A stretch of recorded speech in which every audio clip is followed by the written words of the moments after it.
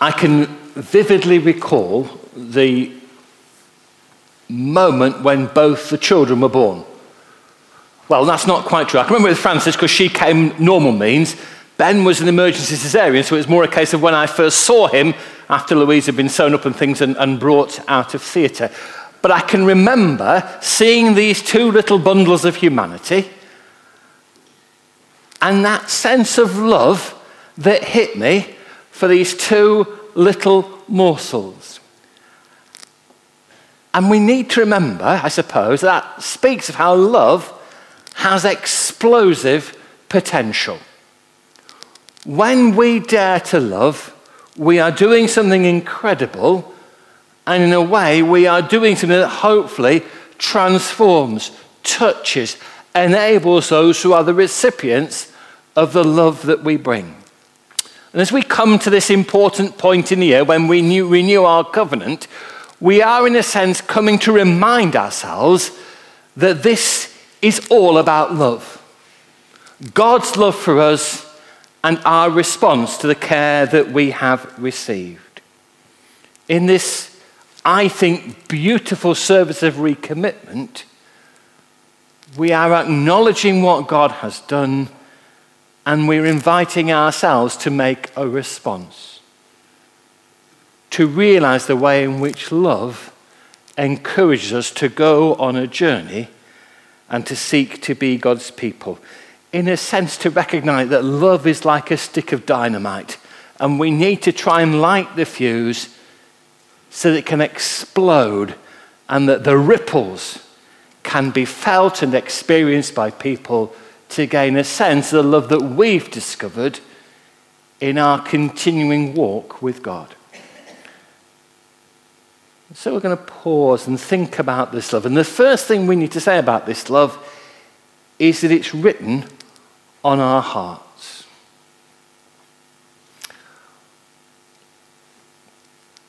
One of the things I struggle with and still don't understand is the appeal of barbecues.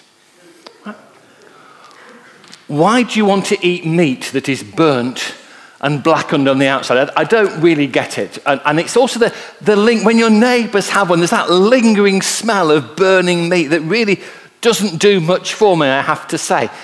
And that's the nearest I can get to the picture of what it must have been like in the Jerusalem temple when they were making sacrifices. There must have been an incredible stench as all this meat was brought forward to be sacrificed. And it almost feels to me like you couldn't have really gone far without sensing this acrid smell that in a way, rather than being inducive to worship, I think must have really perhaps have put people off. And that was how the worship was going on. And then in 621 BC, there was found in the temple a scroll, which we think is what we now call Deuteronomy in the Old Testament. And that, in a way, changed the worship of the Jews. It was the precursor of the development of the synagogues, rather than everything being focused on the temple.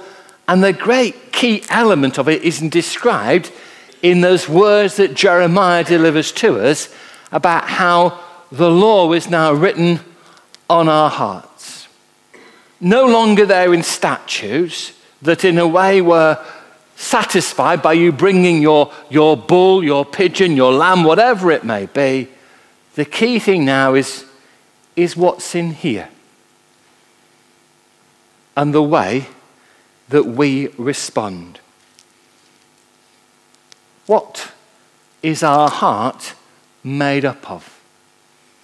Is it full of love, or are there other things that in a way compete for attention as we respond and react to the world that is around us? This idea of love, law being written on our hearts reminds us that God's potential is within us and we need to seek to allow it to shine forth, to break out, to touch the world. One, I think, of the most challenging verse in the New Testament is where the women are told, and I think this applies to us men as much as it applies to the women, is women are told, wives, that you should be able to convert your husband without saying a word.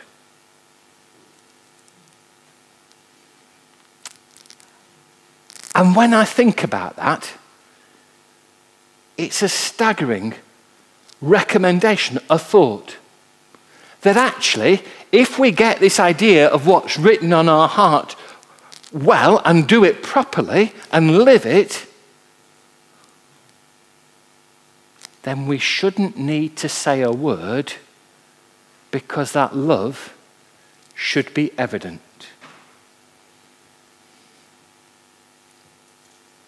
This love is written on our hearts, and this love, secondly, is the way of Jesus.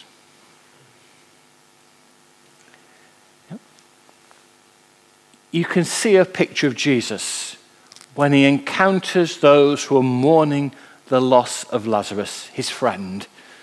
And in that shortest verse in the Bible, it simply says, Jesus wept. There you see love. On the other extreme, you can go with Jesus into the temple when he upsets the tables of the money changers, when he gets annoyed with what's going on there and lambasts those who are indulging in these practices that he knows are wrong. And in a very real way, there you see love as well, because he wants the place where his Father is worshipped to be pure and not sullied by those who are using it for what we might call business purposes. So when Jesus says, "A new commandment I give to you, that you love one another as I have loved you," he in effect is saying to us, here is the dynamic potential. Here is the possibility. And what I think that invites us to do is to immerse ourselves in the gospel story. One of the best ways of reading the Gospels is to look at a passage and then try to imagine that you were there. Try to picture the scene, to get a sense of the smells, to get a picture of the look on people's faces as they interact with this man Jesus, as they see him about what he was doing. And in trying to get that picture in our minds, trying to get that realization, rather than just reading a set of words, will hopefully allow ourselves to see something that far more than what the text alone tells us, and see the way that those who are involved react to what has happened. So if you want, you can go back to either the scene in the temple or the scene at Lazarus' deathbed and try to imagine what it would have felt like for those who were there as they saw love made manifest there in front of them. Be it the emotional reaction to what happened with Lazarus, or be it that anger inspired by love because something was wrong and Jesus wanted to make it right. Turn it upside down. Allow it to be what it should be rather than what humans had allowed it to become.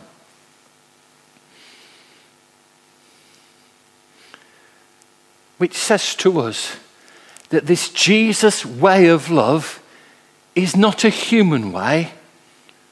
It comes from God, and we need to strive to emulate that in everything we do. It needs to be our key guiding principle as to how what we are doing at any moment in time lives in the light of that love that we see in Jesus. It needs us to think about how we greet people when we're just walking about town, especially those that we don't know. How we respond to the people we encounter. How we use our resources. How we react as a church to the world beyond our walls. Where is love in all of this? Because if you go back to the Jesus story and immerse yourself in it, you see love flooding out of him to all manner of people even those who antagonized him. You gain the sense of Jesus trying to show them that rather than being pompous and arrogant and looking down their noses at people, they should actually be responding in love, because that's a much better balm. It's a much better medicine. If you want to change someone, haranguing them won't really help. Loving them will make a huge difference. And there are lots of people, from those who spent time in prisons to those who've just been loved by their neighbours, who have received this love. And without any great attempt, if you like, to explore and explain the gospel, have recognised something of the potential that love has. And when that love is motivated by faith, it can bring something that is truly and wondrously beautiful.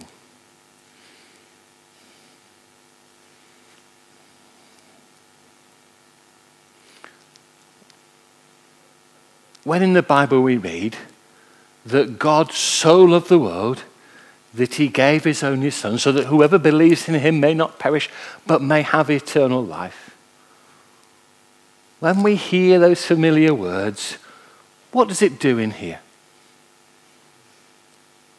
What's your reaction to it? Because in a way, I think it suggests to us that if our reaction is one of humility, surprise that God is mindful of a sinner like me, like you, then that allows us to see what this majestic thing we call love can do. So love's written on our hearts. Love is the Jesus way. And then thirdly, love is about our response. When we moved, I've shown you this before, when we moved into the old Gargrave Road manse, it being slightly large, my beloved sister-in-law bought us this so that we could summon the children to eat, I think, or something. And it was a great act of love, but it is the world's worst gong because it's a horrible, horrible noise. So when in that passage Angela read, it talked about a clanging gong, I have here the perfect example. And if you had to listen to this with regularity, it would drive you bonkers. So if you misbehave, it'll be appearing on a regular basis. No, it's a lovely thing, but it's a horrendous thing because it makes that awful noise. It's a really good illustration that Paul uses of an awful noise, because you got that instant reaction when you heard it. When Paul talks in this glorious passage about the love, he is in effect saying to us, is this who you are?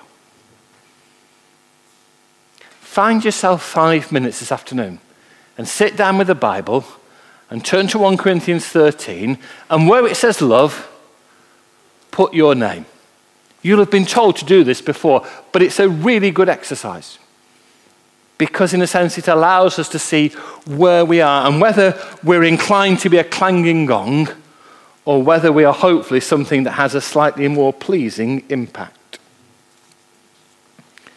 As we said, this covenant service is about God's love for us. But importantly, it's about our response. It's an intriguing thing amongst Methodists because there are those who will get out of their sickbed to come to covenant service, as there are those who will stay away because they think it's too hard. And it's all focused on one phrase that we will use in a little while that says, put me to what you will, rank me with whom you will. And some misinterpret that as saying, God, weigh me down with the troubles of the world. Send me somewhere horrendous to do something that I'm not able to do. It doesn't mean that.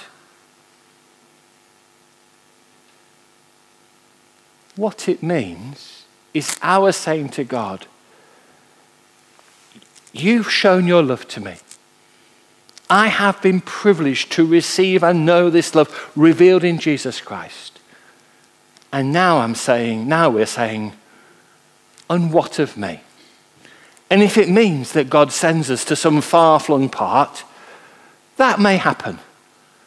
But much more likely is it's God saying to us, continue to live out this way of love where you are. This covenant is about our direction, our discipleship, our worship, our evangelism, all aspects of church life, and asking ourselves how the message of love is seen in what we do individually and collectively. How this beautiful thing touches us and has the potential to touch the world. So today, I suppose we're asking ourselves this. Have we grasped how much God loves us?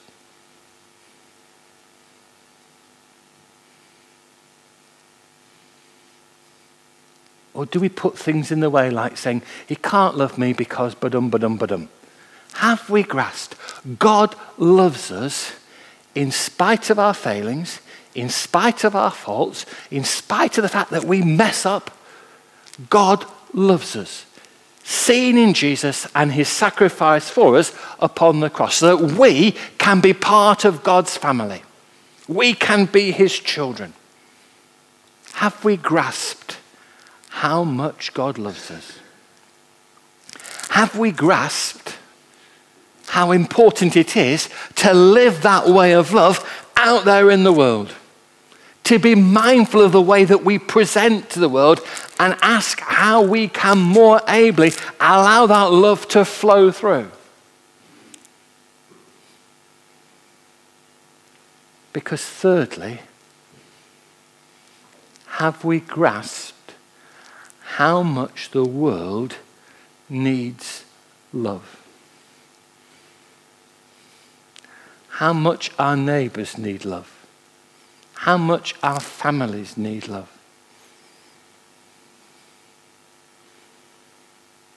And are we ready to seek to love in the way that Christ loves us? Are we ready to live anew as we strive to be the people of God's care? It's that choice, isn't it? Do we want to sound like this?